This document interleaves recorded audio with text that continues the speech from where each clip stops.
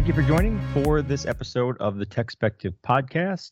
My guest this episode is Bill Mann. So, Bill, if you want to give a little bit of background on yourself. Hey, good morning, Tony. Yes, my name is Bill Mann. I'm CEO of a company called Styra. We're an authorization company. Fundamentally, at the high level, we all know what authentication is, who a person is. We are focused on what a person or a service can do. And this is all built with an open source project called Open Policy Agent that we created and we maintain. Okay. And I think that's an interesting distinction as well. I mean, authentication, there's a lot of identity and access management, authentication type stuff in general. But the focus on the what you can do is interesting. There, in a report you guys, I think it was a report you guys had recently. There's a stat that said that 70% of CISOs believe that open source is the path to faster security. Now, I've had many conversations over the years about kind of the pros and cons of open source when it comes to security, and for a lot of years I was on the sort of anti open source side, where I was more on the side of feeling like the fact that it's open means that anyone can just go look at the source code, find the vulnerabilities, and so it's just it makes it easier to find the vulnerabilities. But I've since come around. Like I understand the other side of the fence. That said, I think there are still issues on the pro side. The idea is, well, because it's open source and it's, everyone can see the source code, then the vulnerabilities will ostensibly get identified more quickly and addressed because, anyone can do it. But there's also always this sort of assumption that someone's doing it. Like no one actually has responsibility. Like you can't point to someone and say, well, why didn't you fix that? So I see it a little bit of both. And, so to come back to this, so 70% of CISOs believe open source is the path to faster security, but there are also, reports out there that cite vulnerabilities in open source code as one of the biggest challenges to security. And you look at things like Log4j, where, companies that are using Apache, that's easy. They can say, oh, we're actually using Apache, so that affects us. But the thing with open source code is, a lot of times you're not using the whole project. You're not using the whole thing. You're using snippets and components of it that are embedded, 3 layers deep in some other program or application that you're running. So I think a lot of companies don't even know what open source code they're running. So all of that is a very long-winded way for me to get to just asking you your opinion. Is open source good or bad for security? Yeah, well, ultimately, I do believe that it's good for security, and it's based on several kind of factors, and it's also a realization that we're not there today either, right? I mean, even in the closed software world that we can contrast open source to, it's not there either, right? We hear vulnerabilities on a regular basis from closed software companies, right, up and down the stack, right? So it's not the point I'm making is, open source is not there either, but the opportunity for open source to get there in terms of the level of risk that we want to be able to achieve with an organization, it's actually possible with that model of open source. The fact that, and you cited it, the fact that it's open source and you can look at it and there's a set of people around the globe that are looking at it and maintaining it gives it that credibility. Now, one of the things that you said, which was, anybody can, you don't know if anybody's going to fix it and so forth, right? To a certain degree, that's true, but it's not true for the well-managed, governed projects, right? So one of the things, and maybe you know this already, but one of the things I learned as I entered the open source space, so I came from the classic enterprise B2B security space. And, when I joined the company as CEO, this was my first open source company. And what I learned was, there's foundations like the Cloud Native Computing Foundation, which have a governance model, right? almost like a company, right? Where there's management, there's maintainers, there's contributors, there's a cycle of looking at vulnerabilities and so forth, right? And there's a lot of documentation as well. And our open source project, which is a graduated project from CNCF, meets those kind of criteria, right? So there is a governance model there are a set of people who work at companies, right, whose jobs, right, like, I've got folks in my company whose job is to make that open source project a successful project, right? So that does exist, right? I think the other kind of parallel point here is, the question was really about, open source and security, but there's another thing that's happening, which is open source is inherently being used for building modern application stacks. Well, I mean, you can make the argument that, when we're building on Linux, right, that's been open source for a long time, right? And that by definition, but that wave has just increased, extensively up and down the stack, right? So, the audience probably knows, there's a movement called Kubernetes now, right? Right. And, based upon that movement, a lot of traditional organizations, right? I was at KubeCon, which is a cloud native conference a couple of weeks ago in Spain, and Mercedes-Benz was presenting, right, on stage and talking about how, they needed to have, a website which was showing their new model. Then they need to have a lot of innovation, and they set up themselves on Kubernetes several years ago. And that was a case study about how they're using Kubernetes. But Kubernetes, they chose it because it was an open source project. And then layered on top of that Kubernetes project is a set of other open source projects now, right? Service meshes and security projects, the Open Policy Agent. So that movement is happening in a big way. And what we find is every organization who's building software now is building software with a basis on open source. So then that leads to the question of security and open source and the need for getting better governance for those projects and so forth, right? Yes, I'm a stronger believer that model of having a large set of people looking at the code, right, is going to lead to stronger, more secure code, right?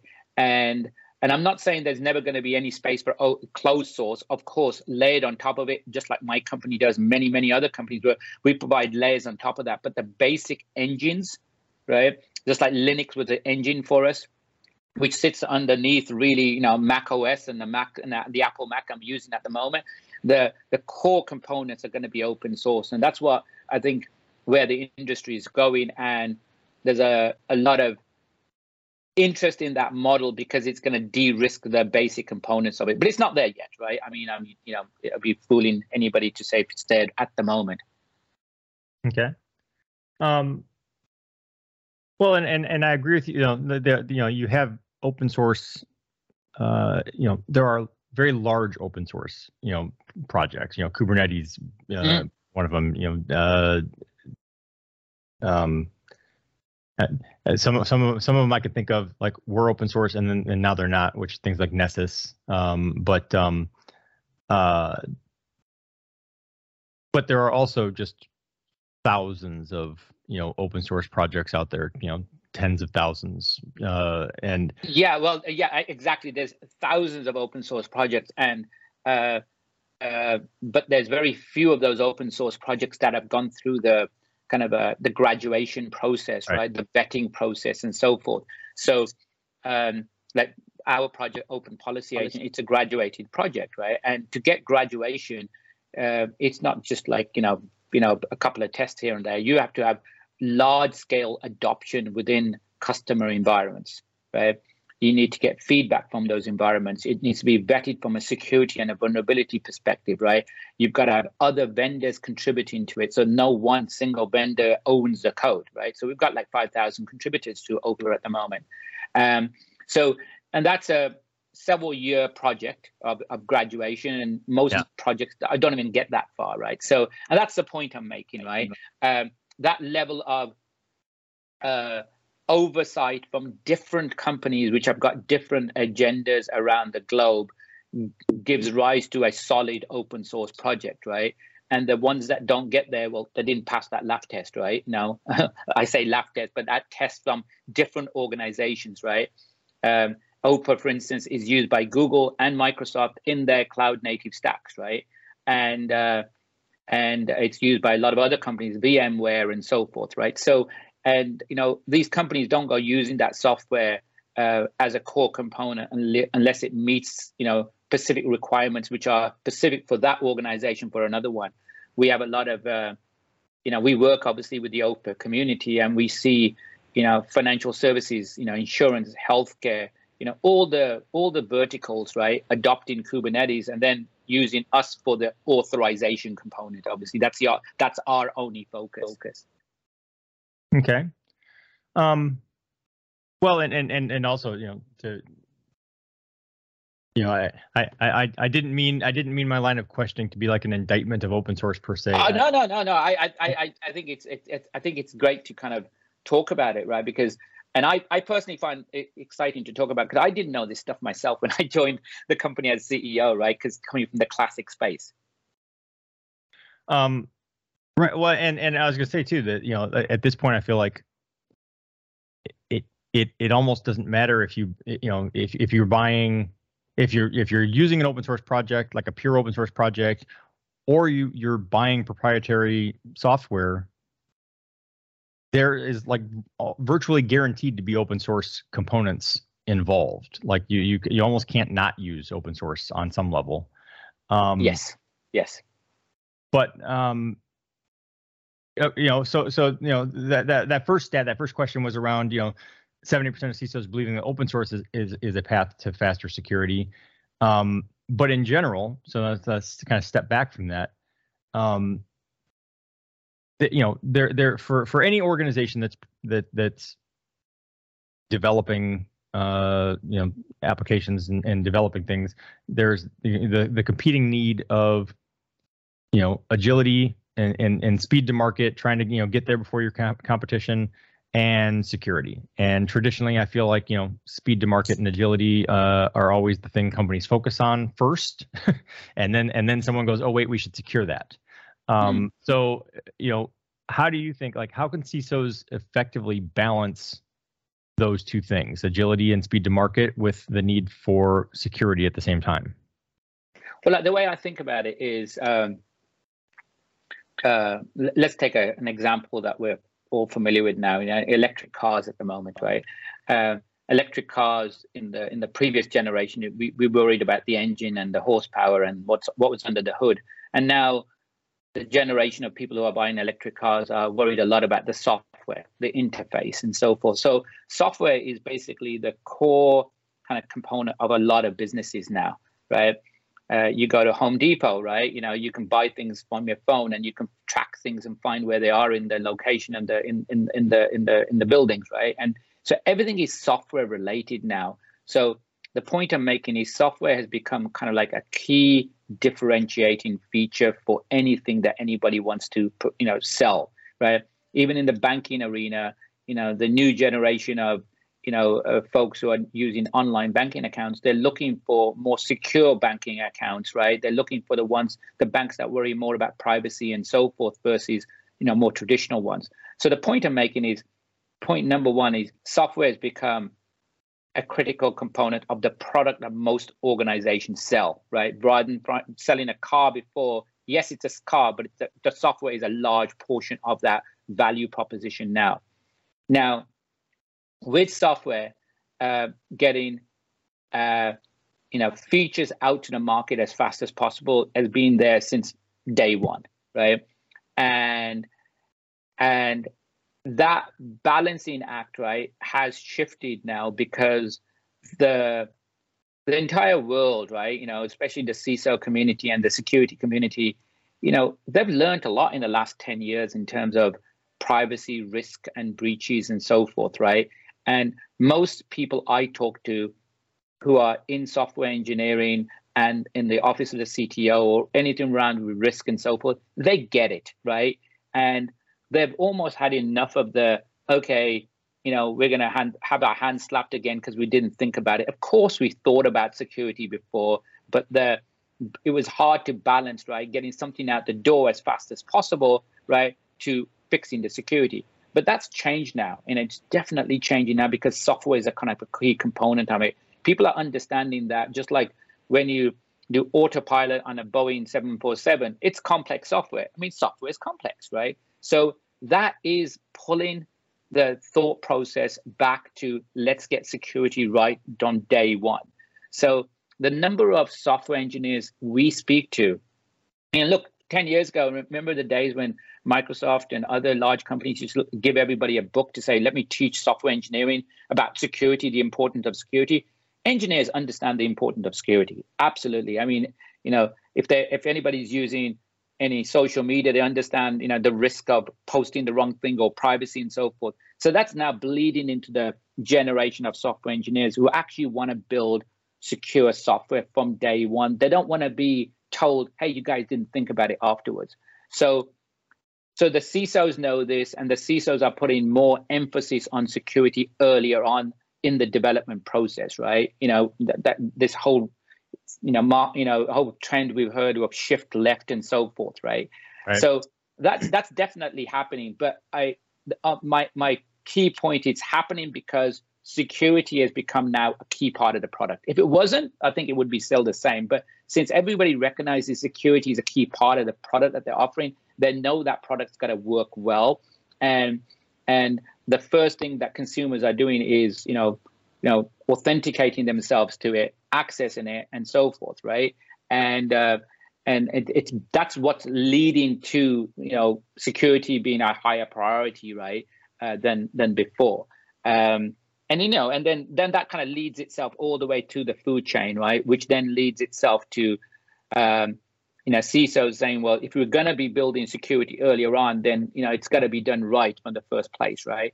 And you've got, just like Kubernetes was a reinvention of orchestration and deployment and so forth, you've got projects like Open Policy Engine, which are reinventions of how to do authorization in this environment, right? And when we think about policies, most of us think about a PDF document this thick, and somebody puts it into their drawers and never looks at it again until next year, until somebody else wants to audit it, right? I mean, OPA, Open Policy Agent, changes that whole landscape to what we call policy as code, right? So you codify policy, just like you codified infrastructure with Kubernetes. So the model is extremely different now, and it fits into the automation cycle that everybody wants to have as well. Because, everything I've said, everybody wants to get things done faster. Well, they're getting it faster because of the workflow is also changed for software engineering. When I started my career, I had to do 2 or 3 releases a year, right? As an engineer, right? Now it's every 10 seconds if you want it to be, right? Because there's an automation process along there. And automation is great because you can check things along the way. But and with project like Open Policy Agent, you can also automate how you think about policy and how you think about testing of policies and so forth. So the overall, risk of the whole application starts to reduce because you've got a different way of thinking about it. And that is something I would just want to underline. It is a different way of thinking about it. This is not for legacy environments or retrofitting old stuff. It is like building a brand new home, right? Just like Tesla went ahead and said, okay, clean sheet of paper, we're going to build a different kind of car with a different chassis and a battery power. Where when we're talking to organizations, classic any organization building new applications, but they're building it with a clean sheet of paper, typically saying we're going to start with Kubernetes, we're going to have a DevOps workflow model, we're going to use OPA for the authorization, we might use a service mesh, right, like Istio, Envoy for microservices and so. It's a complete architectural change, right? But sometimes you have to change things, right, to make them better, right? And because most engineers will tell you, they want to move forward, but they can't move forward because of the architectural constraints of the previous application stack. And most organizations we talk to are kind of like saying, okay, we're building a new online banking application, or we're building a new healthcare application, etc. Right. Well, so first of all, like, so I can relate on the historical way of doing the software releases, because when I was, in the trenches as a security engineer, like one of my roles was doing basically the security analysis of applications before they were launched to production. But but like you said, that was something we did 3 or 4 times a year. It was like a quarterly release cadence. And, and you had definite cutoffs, like, all right, well, if you didn't get your change in by XYZ date, it's not making the next release. And then, now you're looking at waiting 6 months because you got to get through this cycle and the next one before you're going to see it in production. And obviously a lot's changed. And to your point about cars, I would extend it, not just cars, but things that we traditionally think of as even the data center, like servers, infrastructure, like all these things, like everything has been sort of virtualized into code, and so like you're talking about policy as code, but it's but like I said, you have servers as code, you've got infrastructure as code, everything is code, and obviously that changes things dramatically. I mean, like like you say about cars, it's like I grew, I'm from Detroit, got the hat. I grew up in Detroit. Obviously, a big car mentality there, and when you go there, like there do tend to be more older cars in Detroit. People like to work on their cars and stuff, but like the cars today, you can't really do that. It's hard. You can't really be like a hobbyist who likes to tinker with your car on the weekend, because you need a computer. Like you have to have the diagnostic computer to do anything with a car today. And something like a Tesla, or some of the other cars that some of the other manufacturers are working on now, it's really the car is the software, and the vehicle is just the platform the software is running on. And it's like it almost doesn't matter what the actual like physical hardware of the car is almost irrelevant. So all of that's very interesting, but it also talks about the evolution that you alluded to, which is that legacy way of, okay, we're going to do 3 releases a year, 4 releases a year, doesn't work anymore. That's why we have all of the automation. That's why we've gone from waterfall to agile to DevOps in terms of development mentalities. So, in your, I'd like your insight on like where we're at today. How does having a DevOps or DevSecOps mindset, help an organization be able to maintain that balance between speed to market and security? Yeah, well, I think the mindset is the most important thing, right? Just having that mindset helps an organization kind of chart its path kind of moving forward. If it doesn't have the mindset of doing something slightly differently than what it's done before, it's never going to be able to move forward, right? And so that mindset can, as long as folks at the top of the organization understand that mindset, and they're asking the right questions, and they're putting the right kind of investment into making sure that they're getting, automation set up between the organizations. And look, nothing happens overnight in any organization, but that mindset is the most important thing. Knowing that there's a vision for the organization, that we want to be able to have updated releases of our software on a weekly or a monthly basis, right? And we want to implement automation throughout the process and want to do things earlier than later, right? That mindset, right? It's just words in the end, right? Like anything, these are just words in the end, right? But I find that, organizations are still kind of working on that kind of old-fashioned model of, let's do a quarterly sit down and look at our kind of, high alerts that we've got, reported on our sites and so forth, right? A lot of the meetings and the kind of the way we operate has to change, right? And it can come from the top with purely that mindset, right? The other thing about this mindset, and I think you probably can kind of relate to this as well, right? Is in the past, what I found was, platform architects and generally just architects within the organization, they knew what to do, right? They just didn't have a voice, right? And, it was just too easy for somebody who had a suit and tie and somebody who was much more business inclined to say, it's okay, we're not going to listen to you. We're just going to buy this particular piece of software for, it solves a problem, it's cheaper or whatever, right? But But what we are finding now is very clearly that the architects have a voice, right? And mostly it's because they're just so annoyed that they're having to deal with the crap from the previous projects that they worked on, right? They don't want to make the same mistakes again.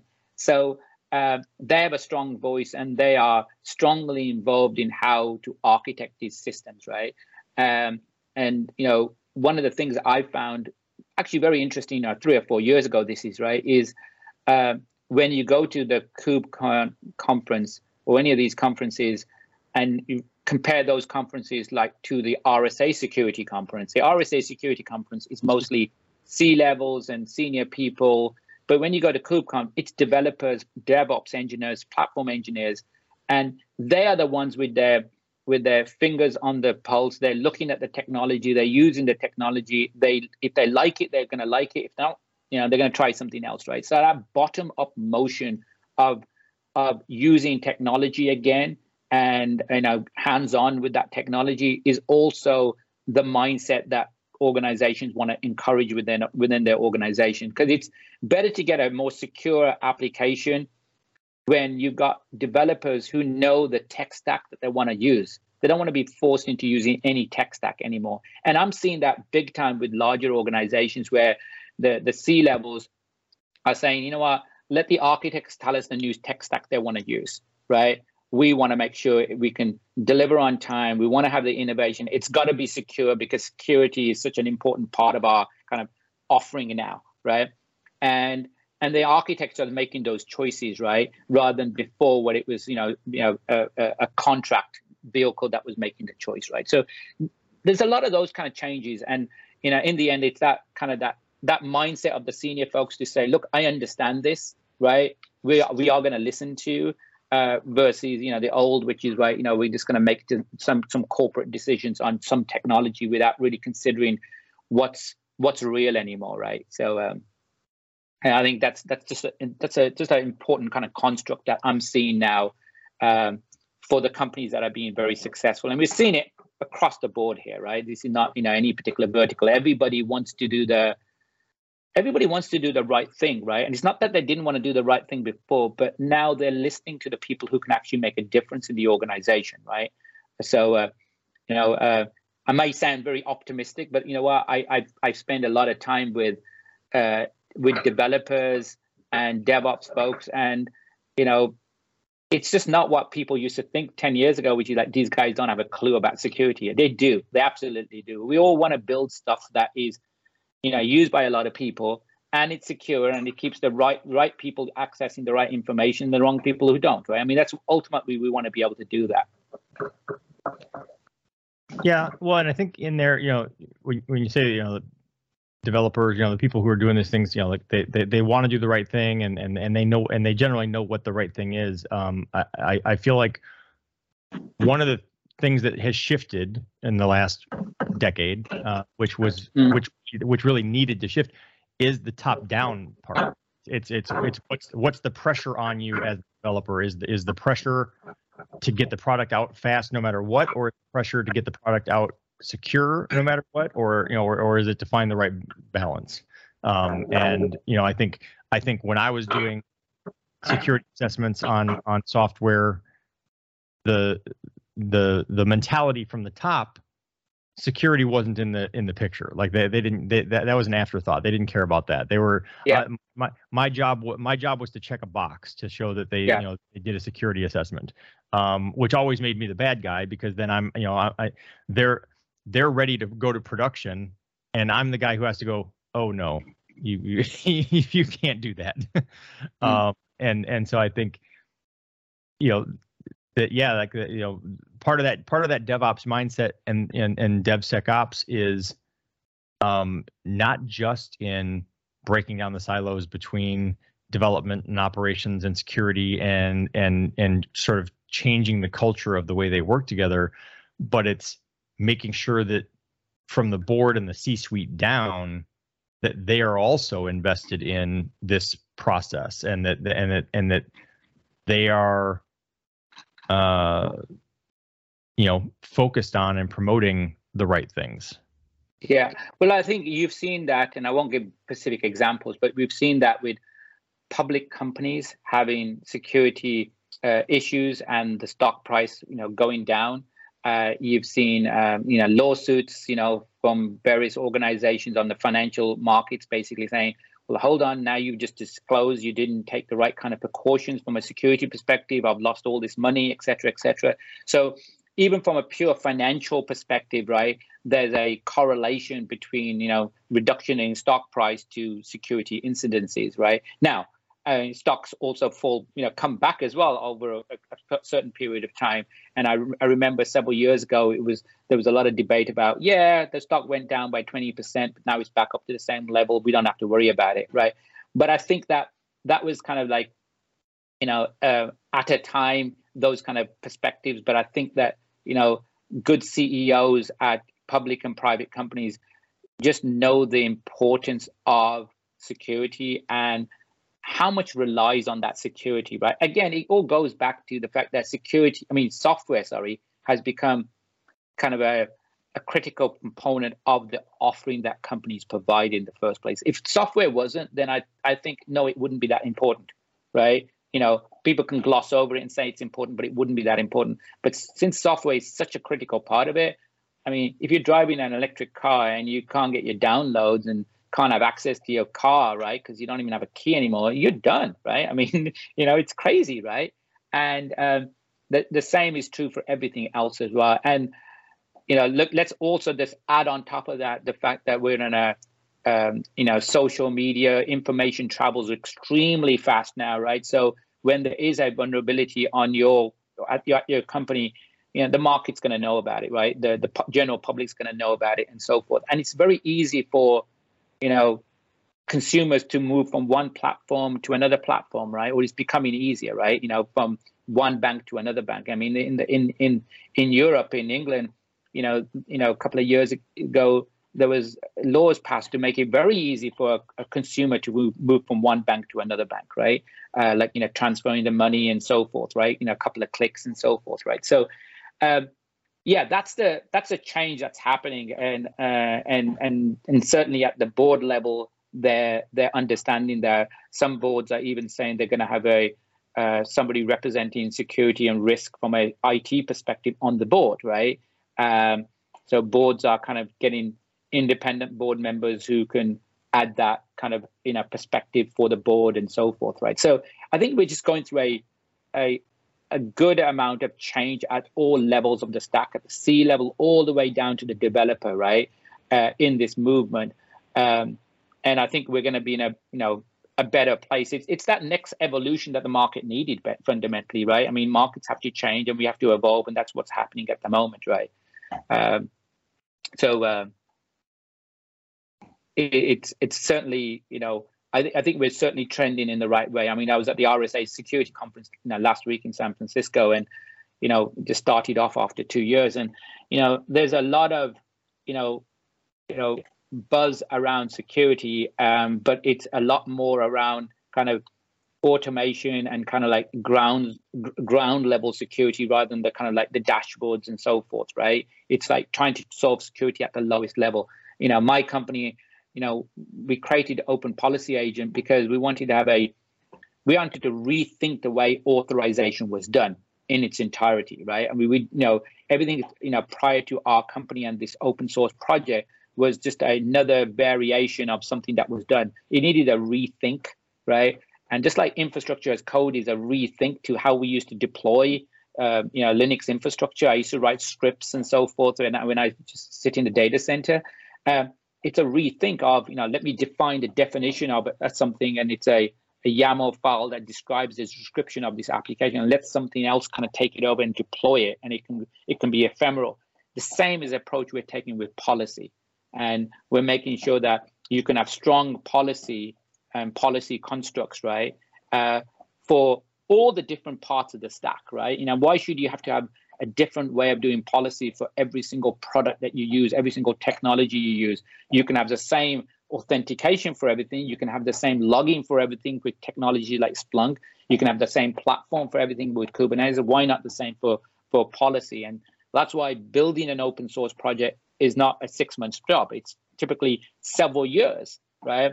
and it to become a de facto standard, which is what OPA is. You can't do it on your own. You need the community. You need the participation of everybody in the community, both vendors and end customers who are using it, testing it, telling you what they don't like about it and so forth. And that iteration is what leads to a successful open source project. Okay. Well,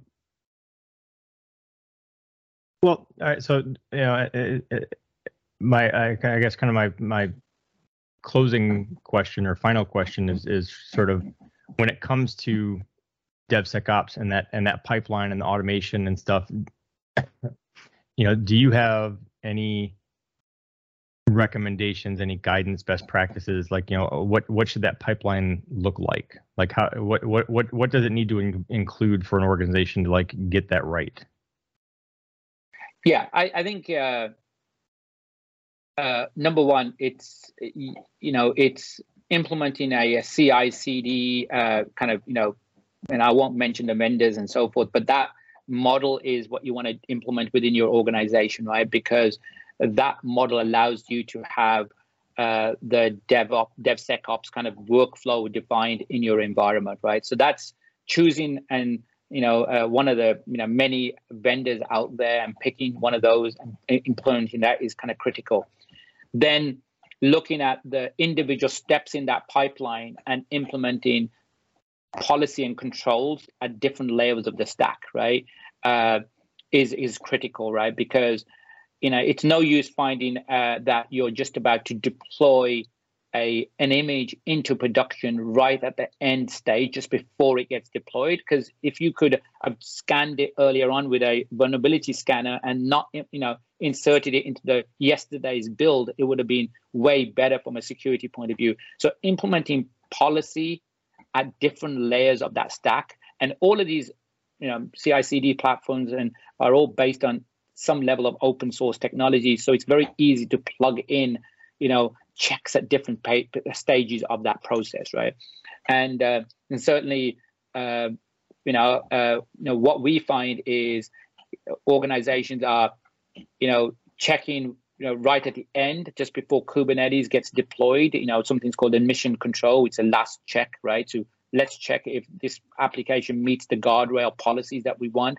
It hasn't got images that didn't come from the right repo, for instance, right? Something as simple as that, which is vulnerability scanning. And it's happening earlier on in the cycle as well, when developers, DevOps engineers are putting the new description of the application in, but checking it at different levels. So those are the two recommendations: picking an automation, workflow approach with CI/CD, and then implementing controls at different levels of that workflow. And obviously, the good thing about these controls are, DevOps engineers would know immediately in the tools that they are using if they're not meeting the policies of the organization.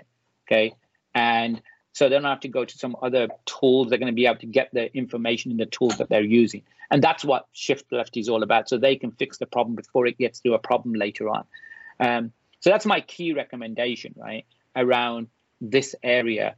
And I think that's where a lot of focus is going on for most organizations. You've heard the Stern software supply chain security, which is what I've just described there, right? Implementing that model for your organization is critical.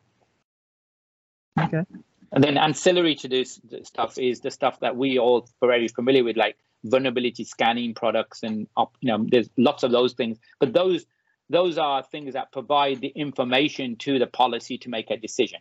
Okay, and that's the two recommendations. Okay.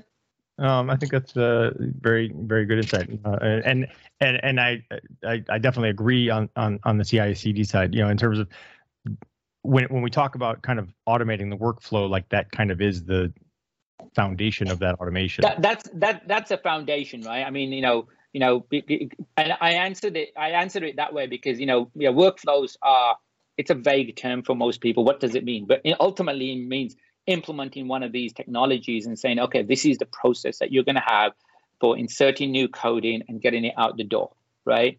And we're going to have tests at these points in the workflow. And look, I suppose the obvious thing is this is not what we used to do before, right?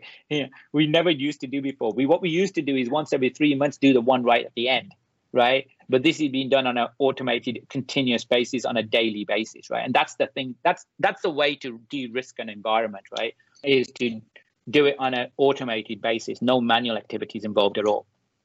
All right. Well, I want to thank you for joining me. And as we wrap, I wanted to just give you an opportunity. Like, where can people learn more about Open Policy Agent or more about Styra? What are some resources they can use?